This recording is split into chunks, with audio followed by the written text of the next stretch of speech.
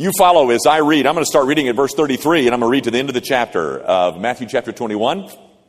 Another in the list of parables that Jesus tells. It goes like this. Hear another parable. There was a master of a house who planted a vineyard and put a fence around it and dug a winepress in it and built a tower and leased it to tenants and went into another country. When the season for fruit drew near, he sent his servants to the tenants to get his fruit.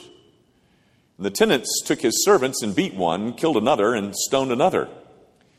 Again, he sent other servants, more than the first, and they did the same to them. Finally, he sent his son to them, saying, "They will respect my son." But when the tenants saw the son, they said to themselves, "This is the heir. Come, let us kill him and have his inheritance." And they took him and threw him out of the vineyard and killed him. When therefore the owner of the vineyard comes, what will he do to those tenants? They said to him, "He will put those wretches to a miserable death and let out the vineyard to other tenants who will give him the fruits in their seasons." Jesus said to them, "Have you never read in the Scriptures, the stone that the rebuilders rejected has become the cornerstone? This was the Lord's doing, and it is marvelous in our eyes. Therefore I tell you, the kingdom of God will be taken away from you and given to a people producing its fruits. And the one who falls on this stone will be broken to pieces, and when it falls on anyone, it will crush him." When the chief priests and the Pharisees heard his parables, they perceived that he was speaking about them. And although they were seeking to arrest him, they feared the crowds because they held him to be a prophet. The grass withers and the flower fades, but the word of our God, it endures forever. You know, guys, what I'm finding in my study of the parables is that they say a whole lot more than I knew they said. And what they say is often more weighty than what I had originally thought. It's like being told that you have pneumonia when you really thought you only had a bad cold. Let me put it like this. When it comes to these parables, more often than not, they're about pneumonia, not a bad cold. This morning's parable is kind of a good example of that. We saw this conflict that erupted. Well, it's been going on for some time, but we saw it erupt last week in that previous parable, this conflict between Jesus and Israel's unbelief. And that conflict that you see unfolding here is not simply a conflict of, it's not like a Cold War. It's not like a benign indifference. No. This opponent of Jesus's is much worse off. He's at enmity. He's an enemy. Now, why do you say that, Jimmy? That's so severe. Well, I say that, ladies and gentlemen, because I think the parable demands that I say that. And that's all fine and dandy until we realize, guys, that this war that I just said exists is continuing today. It's the unbeliever versus God. It's the same war. Now, folks, if you're here this morning and you're not yet redeemed, I realize that you don't agree with that. You say something like, well, I'm not a Christian, but I'm not at war with God. You know, I hear that a lot. And really, making a statement like I've made really just confirms in the mind of the unbelieving world things that they already believe about the Christian church. They already believe that we're intolerant and judgmental and even a bit dangerous. So for somebody like me to come and say that the unbeliever and God is at war, that they're enemies, is just confirming some of the things they already believe. But I make a statement in my wedding ceremonies that evokes that same kind of response. People like, and I've told you this before, but people pretty much like my weddings. But there's something in it. There's one little piece in my wedding ceremonies that they simply do not like. And it's a place where I say that if you're outside of Christ, you're an enemy of God. They don't like that. Well, guys, don't take my word for it. How about Jonathan Edwards? Does that name ring a bell? Jonathan Edwards. Jonathan Edwards lived in the 18th century. He's considered probably the finest philosopher and religious thinker that America has ever produced. Actually, I'm not so sure we should limit it to America. But Jonathan Edwards preached a sermon one time on Romans chapter 5, verse 10.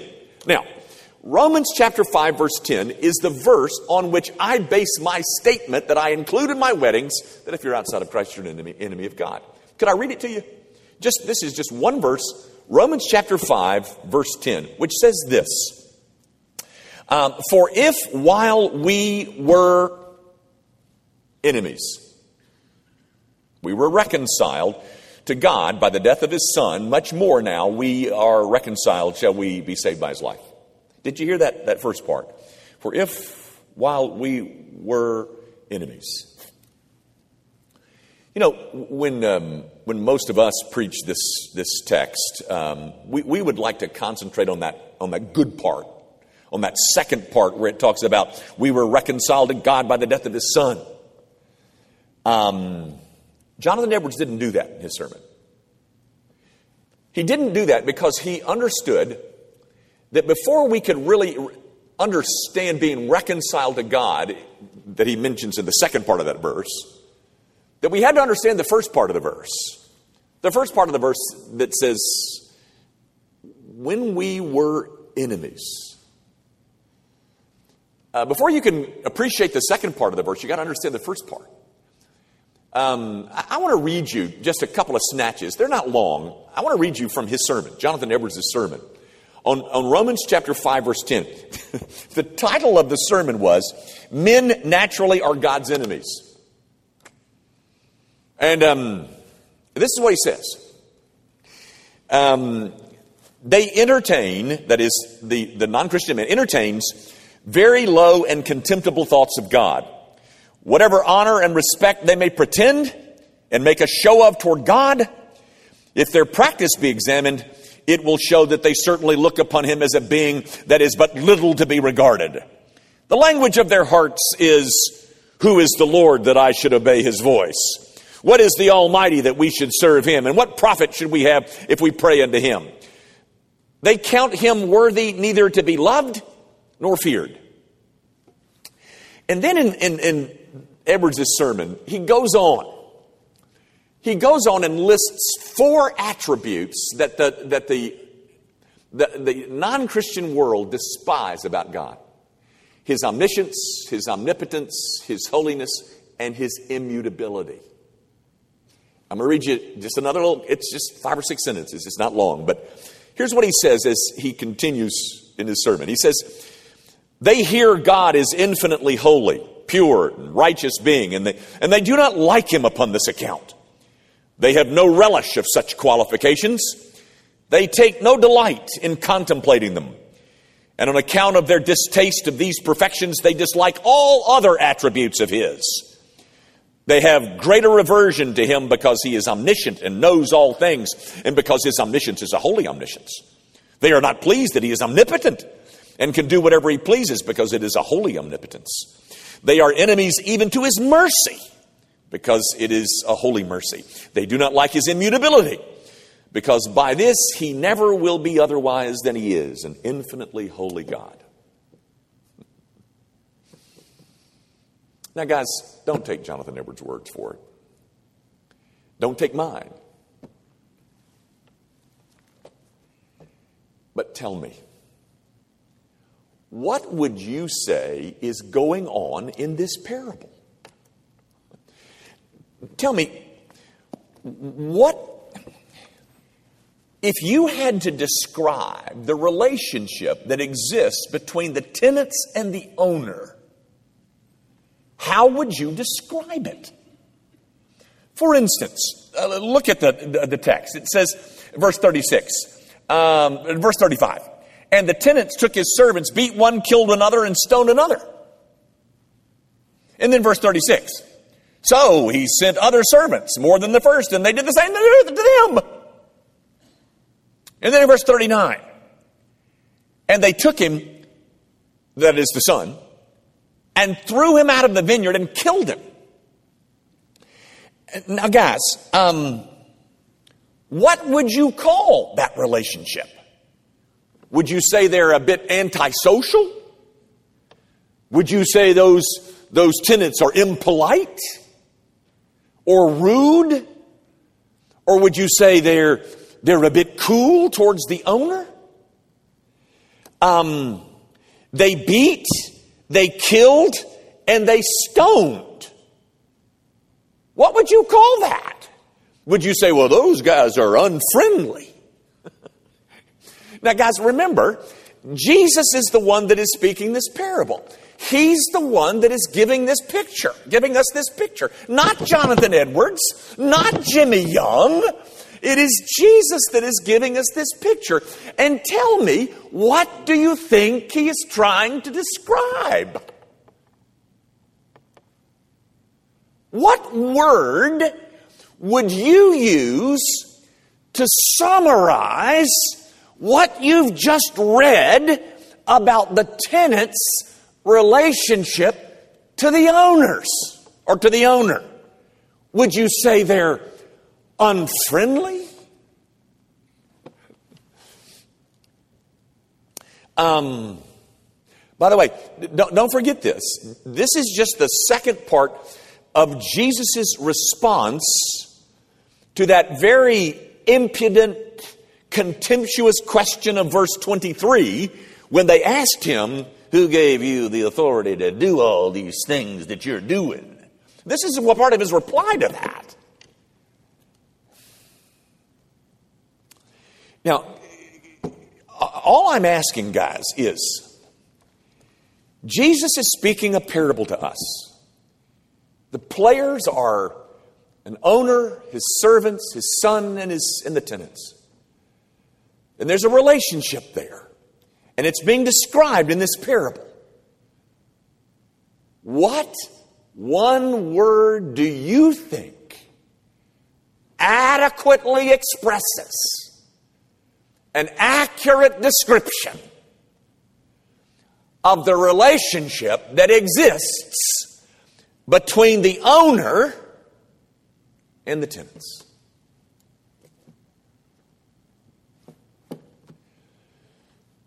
Jesus is speaking to unbelieving Israel, and he's describing the relationship that exists between God and Israel.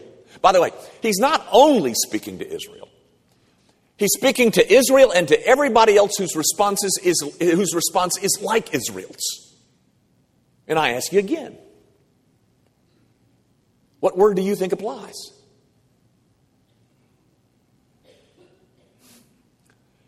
I use the word enemy. Jonathan Edwards uses the word enemy. Paul uses the word enemy.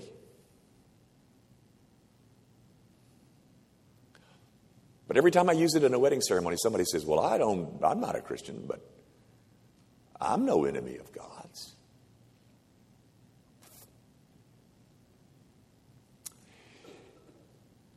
Guys, this is a parable about pneumonia. Not a bad cold. It's about pneumonia, or even worse. You know, it's a pretty simple I mean, if you were reading it one morning over your coffee and you were trying to figure out who these players are, it's pretty simple, really. And I don't think you need me to tell you. The owner, who's that? Well, that's God. The servants, Old Testament prophets. The son, easy, Jesus. The tenants, Israel and everybody who responds like Israel. It's a parable about an owner who had a vineyard and who hired a bunch of people to tend his vineyard. They're called tenants in this parable. And one of the things that I don't want you to miss in the parable is verse 33, the opening verse of the parable, because it says that the owner of the vineyard did everything that he could possibly do to make this relationship work. You notice he planted the vineyard, not the tenants. Tenants didn't plant it. And then after planting it, he went and built a fence around it. The tenants didn't build that fence. No, the owner did. And then he dug a wine press. You know what that was for? At harvest time, they took the grapes in there and they pressed them into wine, you know?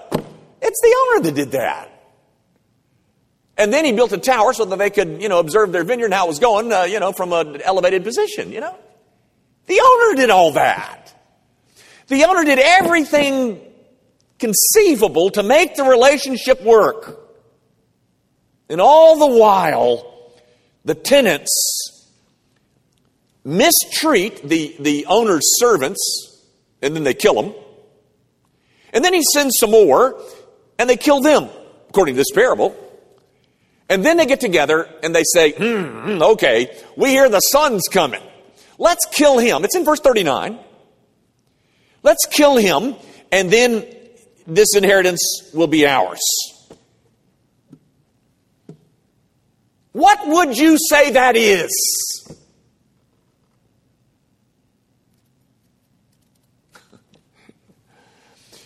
I can tell you one thing that the parable does. It tells us that Israel's history is written in the blood of the martyrs, of God's martyrs, all the way to the New Testament when Stephen is stoned in Acts chapter 7. But I would suggest to you, ladies and gentlemen, that on display in this parable are two things. The unreasonableness of man and the reasonableness of God. Let's take a look first at the unreasonableness of man. First of all, is it clear to everyone that the tenants don't own the vineyard? Everybody got that?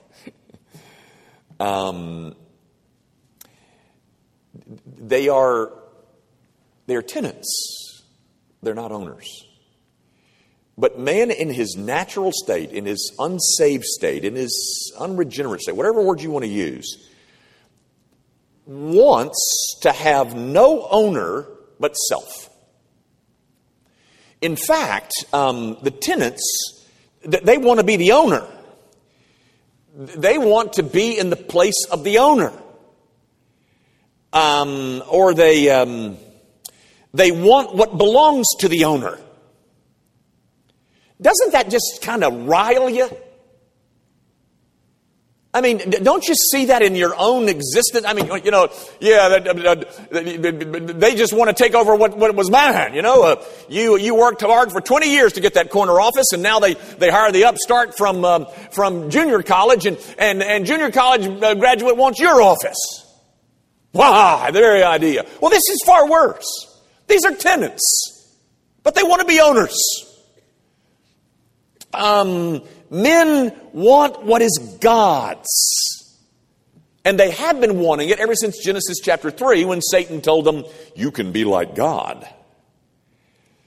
He can't stand it that the owner is in charge. Because he wants to be in charge.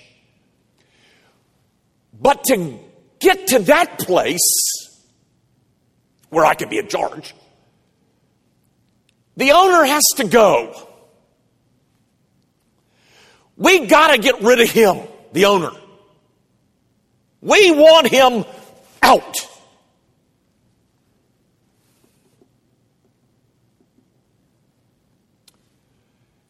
how much more evil do you want to talk about, ladies and gentlemen, than that?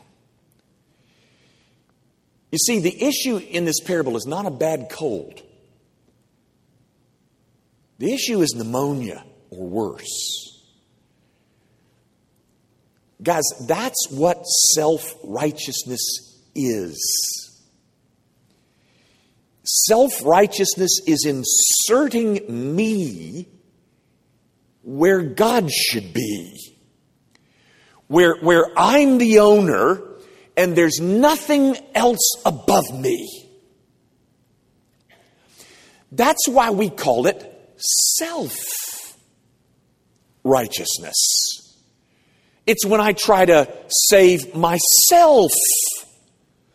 Because I don't want anybody talking to me about needing someone else to save me. I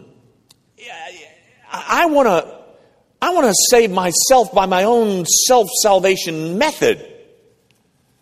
And that method will vary from person to person, but ultimately every self-salvation project of the Mormons, of Islam, of Jehovah's Witnesses, of Protestants in Germantown. The self-salvation project may vary, but they're all alike in saying, I don't need a Savior. I can save myself. I don't want you, God. I don't want you to be over me. And so,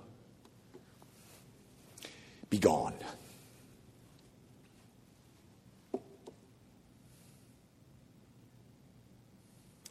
What would you call that? Would you call that friendship? You know, and I think what's even worse about this whole picture that you get in this parable is that in verse 38, when they're, let us kill him and have his inheritance, they put together a plot that they think is going to work. That's what sin does. It so blinds us. It blinds us in spite of all that the owner had done for us. You remember, he planted. It was his vineyard. He built the fence, and he dug the wine press, and he built the tower. In spite of all those kind things to make sure that this relationship went well. I don't like him. And so he leased out his vineyard, but he never granted rights of ownership. And then he shows up at harvest time, when the rent comes due, and because he's looking for fruit.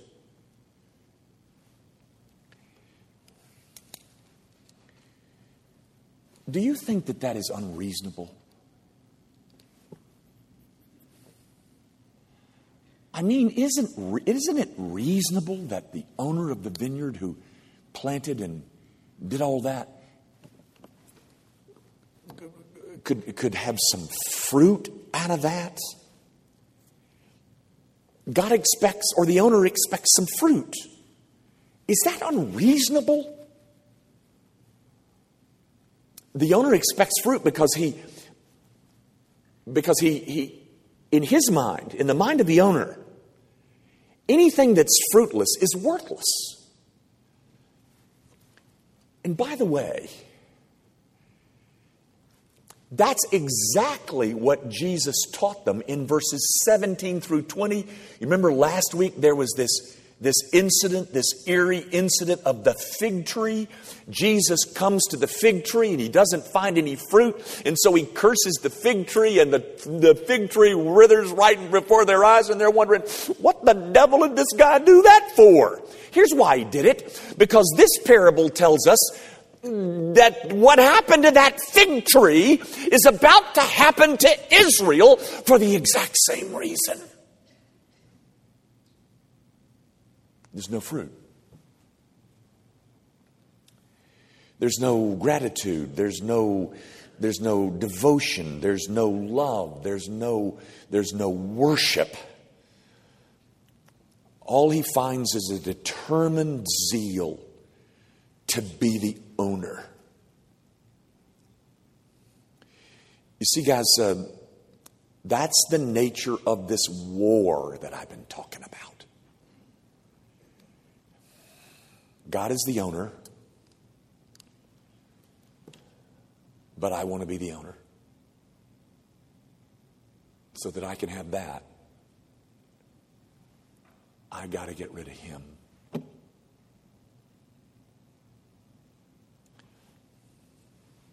My friend, if you're one of those who have said to me over the course of 40 years of my ministry that I'm not a Christian, but I'm not at war with God.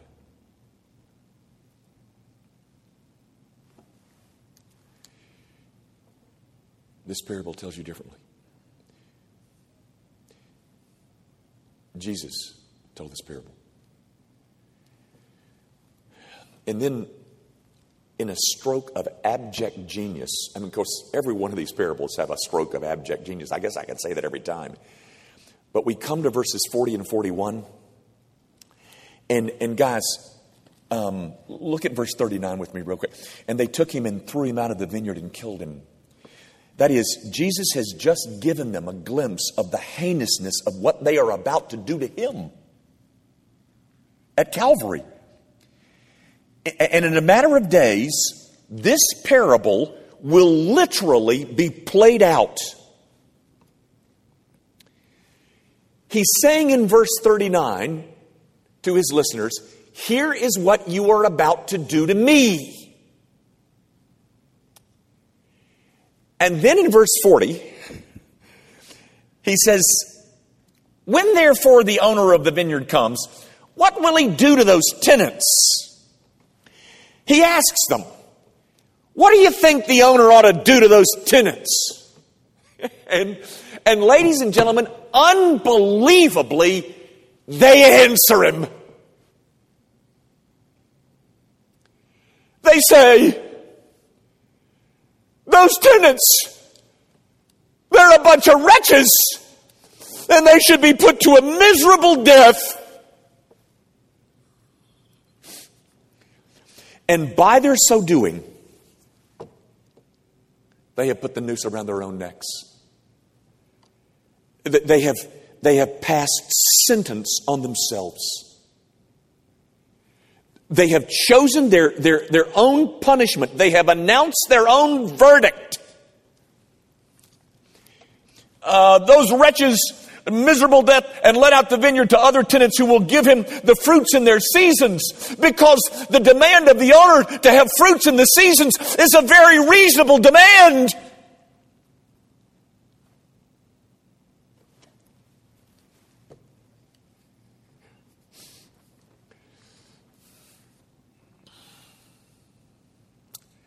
Did Israel bring forth fruits in their seasons? They did the exact opposite. After centuries of God sending warnings and invitations to repent via the prophets, and these guys, all they wanted to do is enjoy what God gave. All they wanted was what was God's to be theirs. What would you call them? Chums? The parable calls them wretches.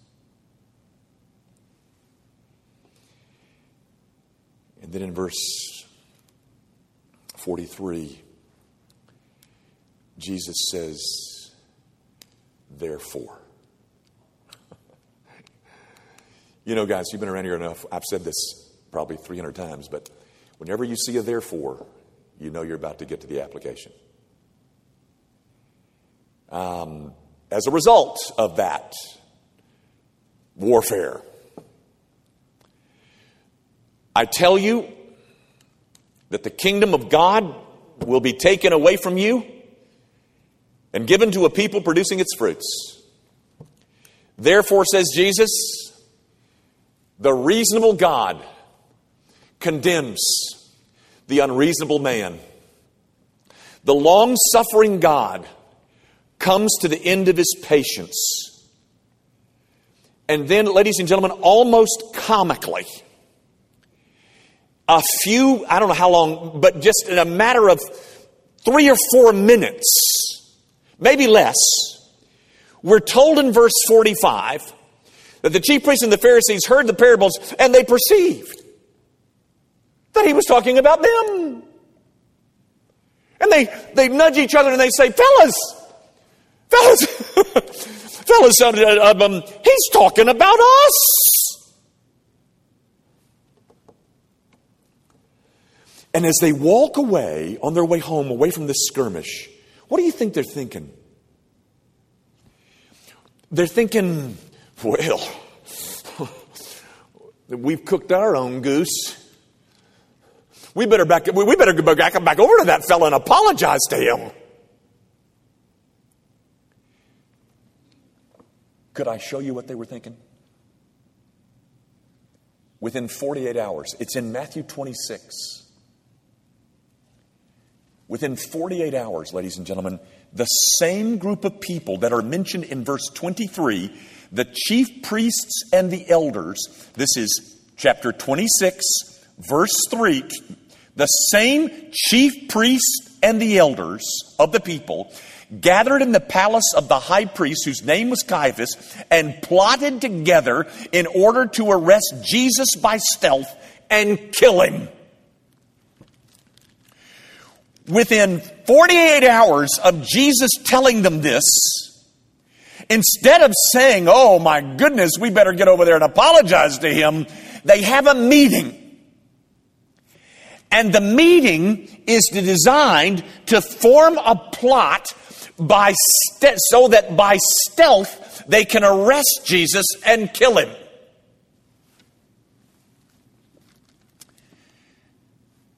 Just like it says in verse 38. And then, in a matter of another 48 hours,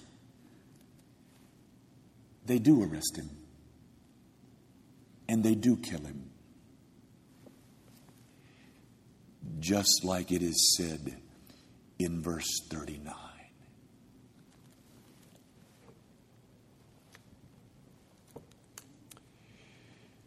You know, guys, in the midst of all this spiritual anarchy, and I want you to miss this, because the parable tells us that all of this that's going on will not defeat the purposes of God. In fact, look at verse 42. This was the Lord's doing. Can you believe that? What is it that's the Lord's doing? Listen to me. What is it that the Lord is up to? What is it that's the Lord's doing? Well, it was the Lord's doing that they killed his son. And listen, he was killed so that forgiveness could be offered to people who had once hated him.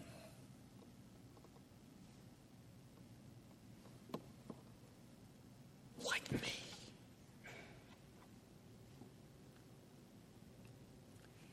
Like you.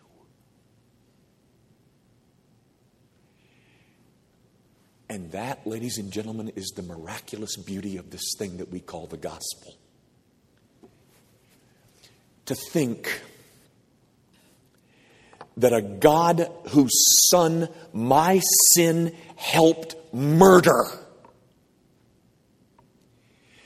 is willing to forgive me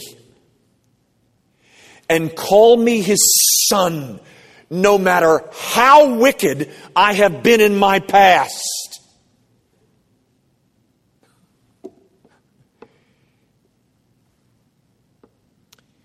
That, ladies and gentlemen, is why Christians call grace amazing. That all of this hatred, all of this offense, all of this rejection, all of this murder,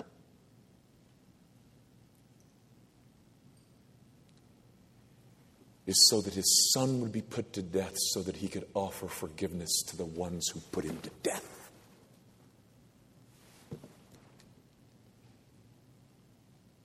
Is that good enough news for you? There's more. We're told in verse 41 that Israel will go. Israel's got to go. But verse 41 tells us that God will get other tenants. Do you know who those other tenants are?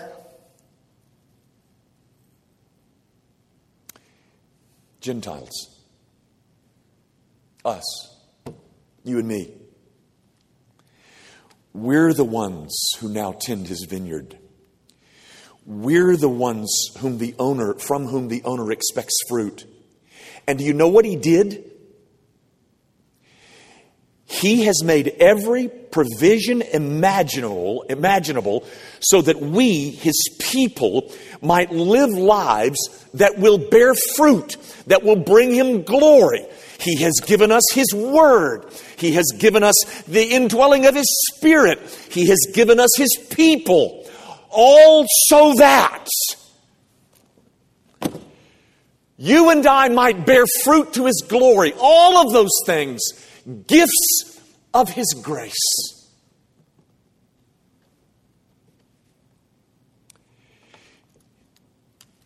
And for us who have been born of the Spirit, bearing fruit comes naturally. But my dear friend, if you are here not yet redeemed, you need to know this. You are far more wicked than you ever imagined.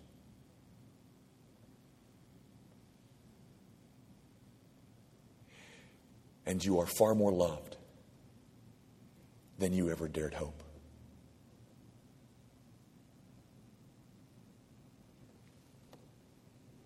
Come to Christ. Heavenly Father, I do pray that you will use these parables to remind us of the beauty of the gospel, of the things that you have done such that you might make forgiveness available to people as wicked as I am. People who once hated you, people who once did everything they could to rid themselves of you. And people who flaunted your law, people who knew your law and yet flaunted it, like me. And I pray, Lord, that you will open the eyes of some hearing today to see, number one, that this which they thought was benign indifference is not. It is open hostility. And that the hostility might be changed into sonship because of seeing the great beauty of what Christ has accomplished. We commit ourselves, O God, to the broadcast of that forgiveness which is full and free and rich. Might that offer of the gospel be taken by someone today. And we ask it in Jesus' name.